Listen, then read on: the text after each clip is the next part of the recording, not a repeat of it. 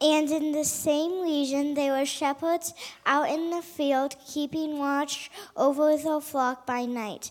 And an angel of the Lord appeared to them, and the glory of the Lord shone around them, and they were filled with great fear. And the angel said to them, "Fear not, for behold, I bring you good news of great joy that will be for all the people. For unto you is born this day in the city of David a Savior, who is Christ the Lord. And this will be a sign for you. You will find a baby wrapped in swaddling cloths and lying in a manger."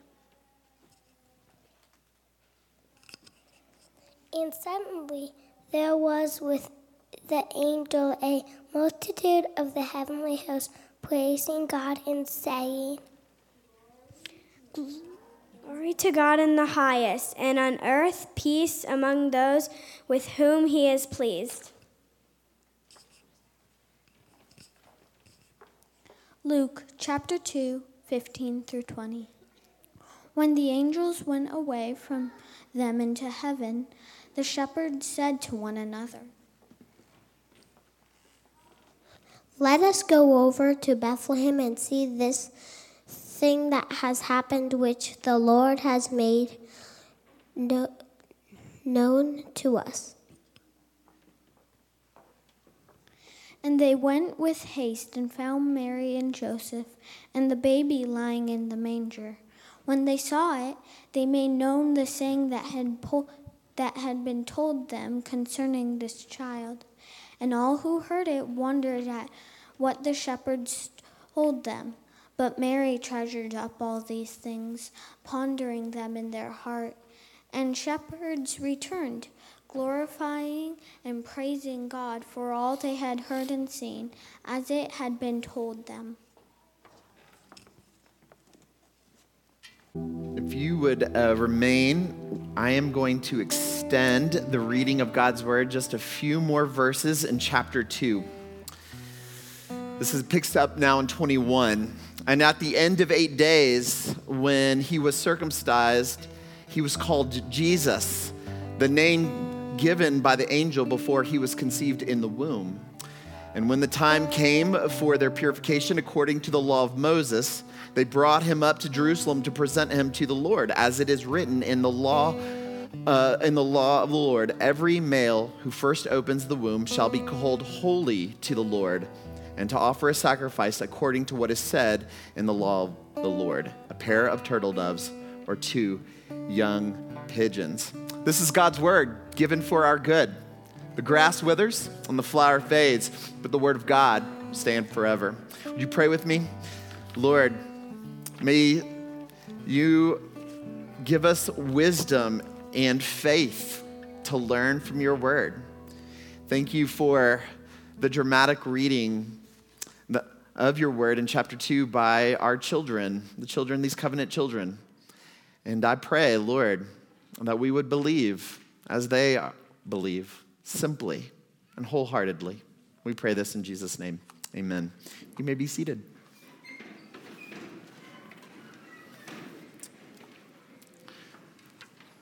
Well, good morning and Merry Christmas. If I haven't had the privilege of meeting you, my name's Ronnie. I'm one of the pastors here. During Advent, we'd been studying the names of the Messiah that are given to him in Isaiah 9. Wonderful Counselor, Mighty God, Everlasting Father, Prince of Peace. And today, this morning, we're studying that moment when that child that was prophesied is born. And we saw that dramatically read for us. So let me set this up. After I graduated from that amazing small engineering school down south of us, the Air Force Academy, beat JMU, but I digress already. After I graduated, but before I had to go to my first duty station, I was able to travel a little bit. I went to Mexico City to live with some missionaries for a few months. And while I was there, they really wanted me to visit and see all the main artifacts of this massive city. And so I was told that I absolutely had to go see the Teotihuacan pyramids. I'm not sure if you know what those are. There's actually two of them. There's a sun pyramid and there's a moon pyramid. And these structures are really impressive. They're constructed about 200 years before the birth of Christ. And now I didn't do this on purpose, but it turns out that the day I was visiting them, it was the summer solstice. And so it drew a very big crowd of people who were there that were super into astrology or whatever. So hundreds of people were there waiting for this precise moment when the Earth's orbit around the sun was such that the North Pole is like closest to the sun, making it the longest day of the year, whatever it is. And all these people were like calculating it to the minute. And when the moment came, there were all these very different reactions. Like some people grew very quiet when it happened. Others were a bit apprehensive and scared. Some people were laughing and hooting and hollering. And there were even a few who were just moved to tears. And it felt spiritual for people who were there who believed that these moments, these moments where what was happening in the celestial bodies out there affected life here on earth. Now, I hadn't really thought about that moment until I read this passage again. The story of the birth of Jesus that Luke is telling us, he too presents us with very different reactions. Like similarly, things were happening in the sky that led everyone to believe that life on earth had been changed forever. And so there were these different reactions, aren't there, in the text? You have Mary and you have Joseph. You have these shepherds. And I'm wondering if this morning we all can't find our place in the story because the different reactions were the response of what it meant for each person that the eternal and immeasurable God who exists outside of the universe and yet created the universe would become one of us. What does that mean? What does it mean that God would identify with us so nearly? One of the greatest TV romances in my estimation comes from the show The Office. You know Jim and Pam? And these two, if you know the show, they had chemistry for several seasons, but it always seemed like their love would never work out. And yet, if you're watching it, they just seem so perfect together. But in season 6, they finally are getting married. And so that one episode kind of follows the whole day, and it's not too unlike other wedding days, but it's a comedy, right? And so all kinds of things that could go wrong are going wrong, of course. But Pam, the bride, has seemed to survive all the shenanigans, and she has gotten to the moment right before the wedding ceremony, and her veil, the wedding veil, is a mess. It was ripped. Something had happened, and she is feeling a little bit embarrassed. She's feeling humiliated. So Jim, the groom, he walks in, he sees that it's a mess, and they start talking about it, and Pam says this. She goes, "This veil was supposed to be the one thing that I could control, and I messed it up." And so Jim takes a pair of scissors, and he cuts his tie in half. He goes, "There, now we are even." Now Jim looks silly, but now he is matching his bride, Pam. He's like identifying with her in her humiliation. And in a symbolic way, he is binding himself to her. Now, listen, The Office, it's a comedy. It's a comedy of comedies. But in that moment, if you had been following this couple for 6 seasons, you are in tears because that gesture is so precious. Why? Because that small gesture is an echo or a glimpse of the reality that is written into the fabric of the universe. That is what the Christmas story rehearses for us. A groom binding himself to his bride in her in her humiliation. That the God of this universe loves his bride so much that he came to identify with us, to be humiliated for us and with us. Now, that word humiliation is a very theological word. And that great confession that we read here often, the Westminster, it speaks to this precise idea. It asks the question, wherein did Christ's humiliation consist? And the answer is, the humiliation of Christ consisted in his being born, and that in a low condition, made under the law, undergoing the miseries of this life. The Christmas story is a story of God humbling himself so that he could identify with us and rescue us. God must never be understood as this sort of transcendent deity in outer space. Christmas tells us that God came near. So what I want to do is just spend the rest of our time this morning just thinking about what Luke wanted us to know when he wrote chapter 2, which was so preciously recited by our children today. So I just have 2 points as we think about God in the manger. And so kids, I want you to listen for this so you can tell your parents what you learned today. 2 points. Point 1, God gets us. And then our second point, which is totally different than the first point, is God gets us. So God gets us and God gets us. So you listen to see what I mean by that. First, God gets us. Now, when you read chapter 2 carefully, you realize he sets it up beautifully, contrasting the powerful and the weak. So verse 1 begins with this mad tyrant, Caesar Augustus. He snaps the world into action, ordering a census, which requires people to go to the city of their registration. Strangely, though, the drama of the story would not take place in the palaces of power, but in the animal stalls of the poor. The action focuses on a couple of scared kids who have to make a trip to Bethlehem at the worst possible time because Mary is 9 months pregnant and you simply don't want to travel when you're that pregnant. But the emperor needs his taxes, so off they go. And when they arrive, they realize that the inn is full with other people who had to travel to Bethlehem to be registered. And so they make do beside the animals. And when the time comes, it's Joseph, not the hands of a midwife, but in the rough and shaky hands of a carpenter, he receives the Christ child. And then Mary wraps this baby boy up like you do babies, and he laid him down in a feeding trough. And sometimes we use that word manger, but honestly, that is far too elegant of a word. It was a feeding trough. A peasant baby was born to peasant parents in the most humble of circumstances.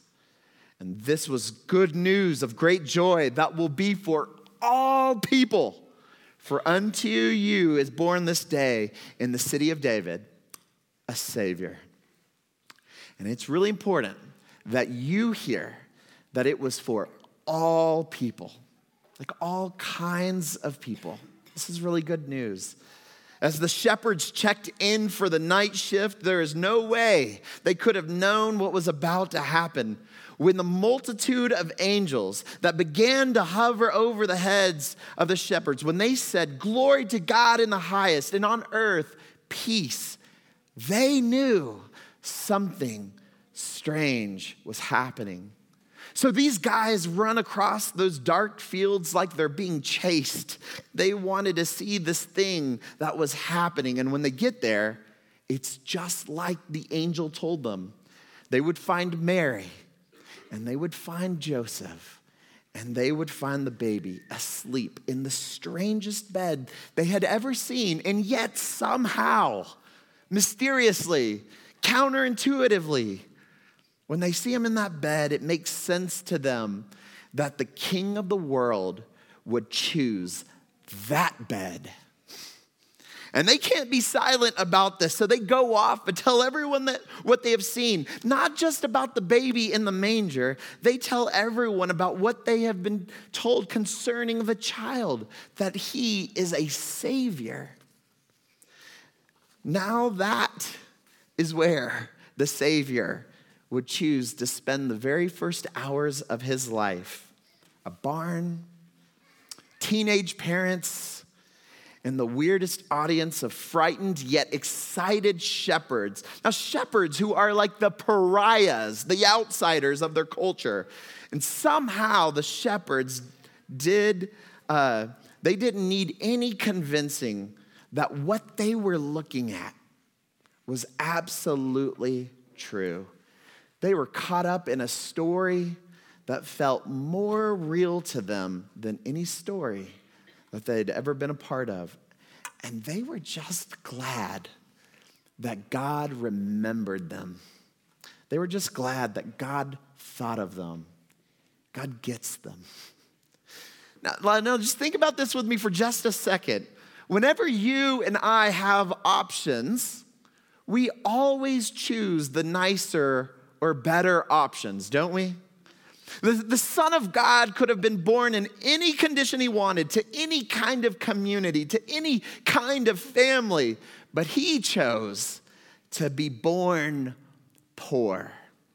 Like, just imagine, like you lived in a house with a leaky roof, no insulation, no heat. You don't have a car, and all you can afford is to eat beans and rice.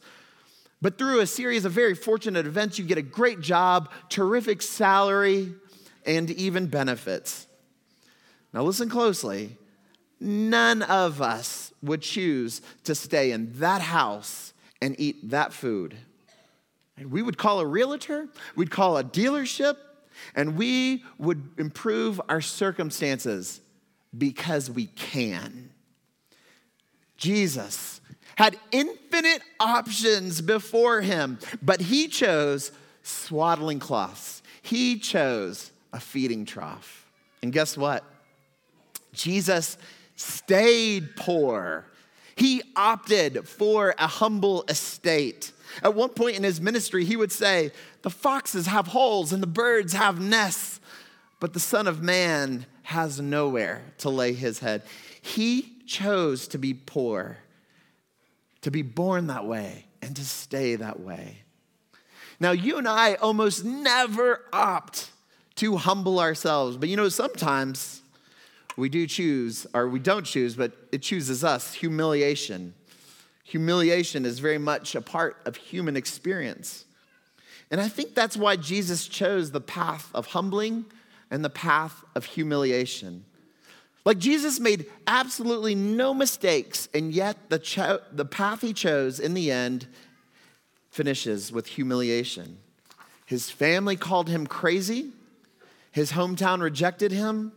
And at the end of his life, he is mocked, hanging naked like a fake king with a fake crown. Why did the Christ child do that? Why did he choose, when he had all of the options available to him, why did he choose the path of humiliation? He did it so that you would know that he identifies with us. He gets us. Jesus came to us this way, and we must never forget it. And I know there's no way to kind of register this mysterious paradox in our minds. I mean, we tend to just read the story and just think that it just happened that way. But you must see more. The indescribable hiddenness and the breathtaking glory of God. The God who created all things exists in time and space with people just like us. He became flesh and lived with us.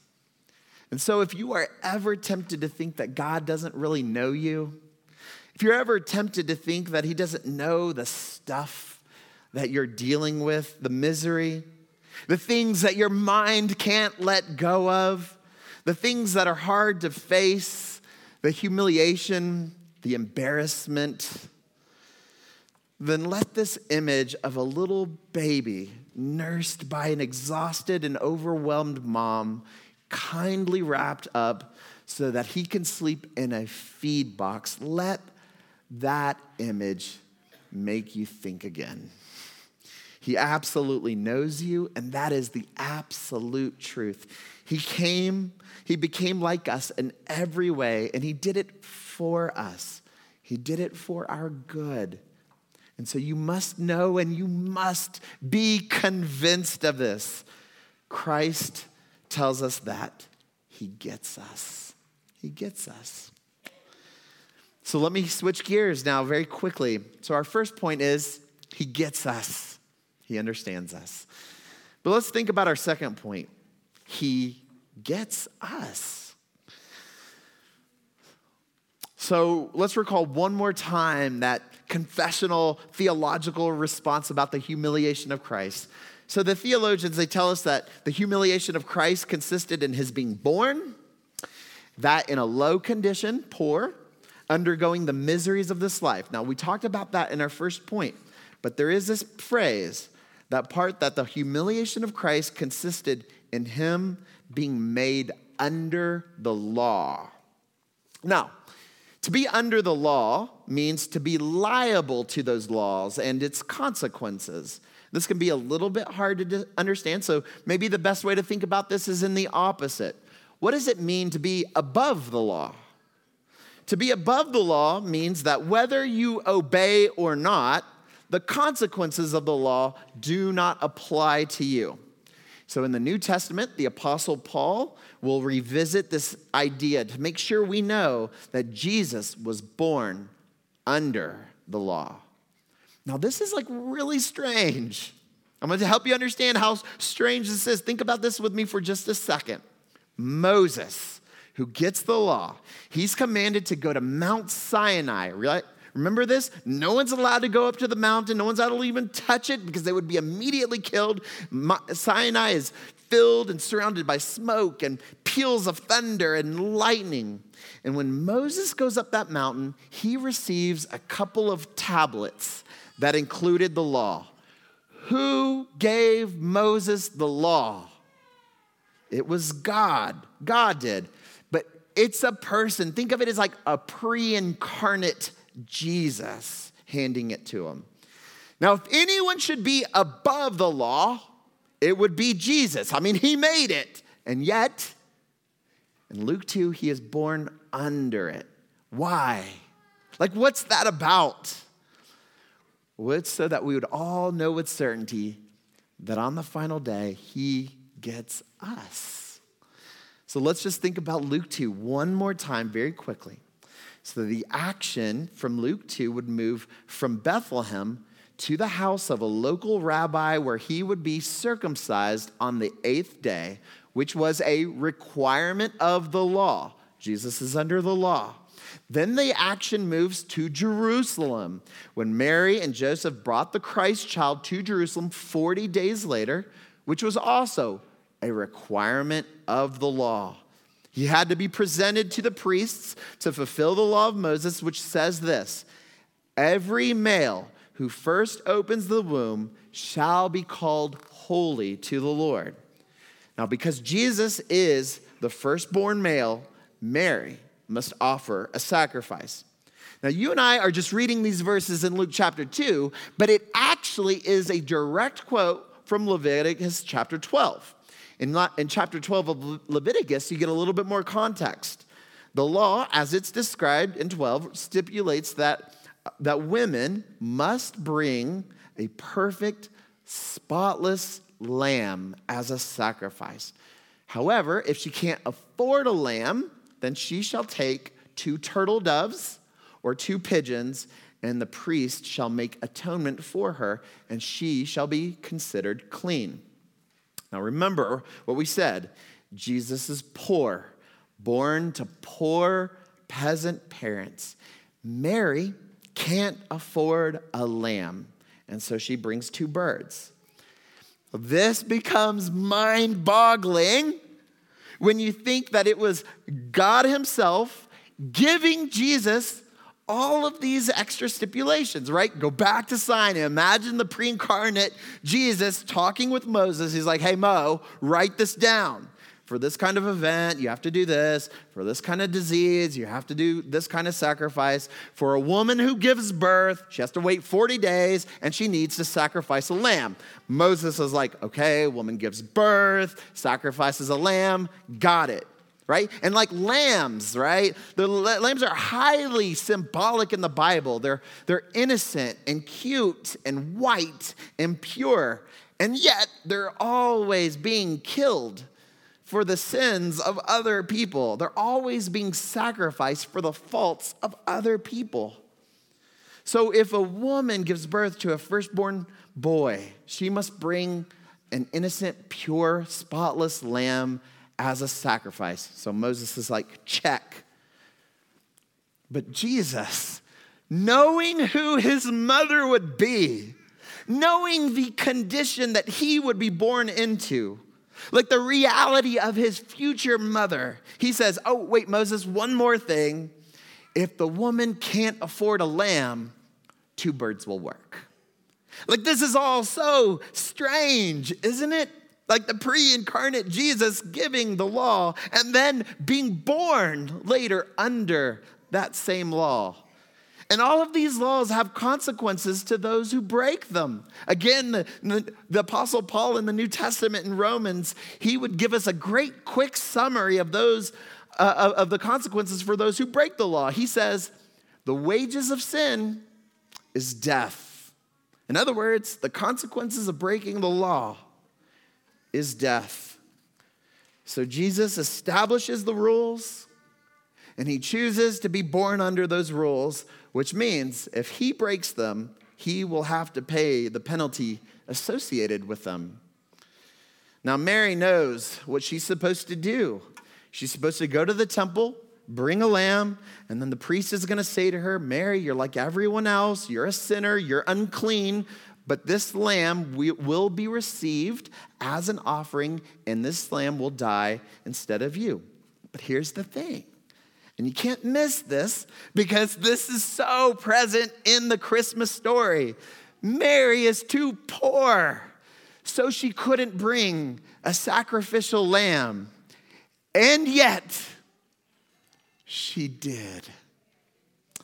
This poor peasant teenager did indeed bring the spotless sacrificial lamb. Behold the Lamb of God who takes away the sin of the world.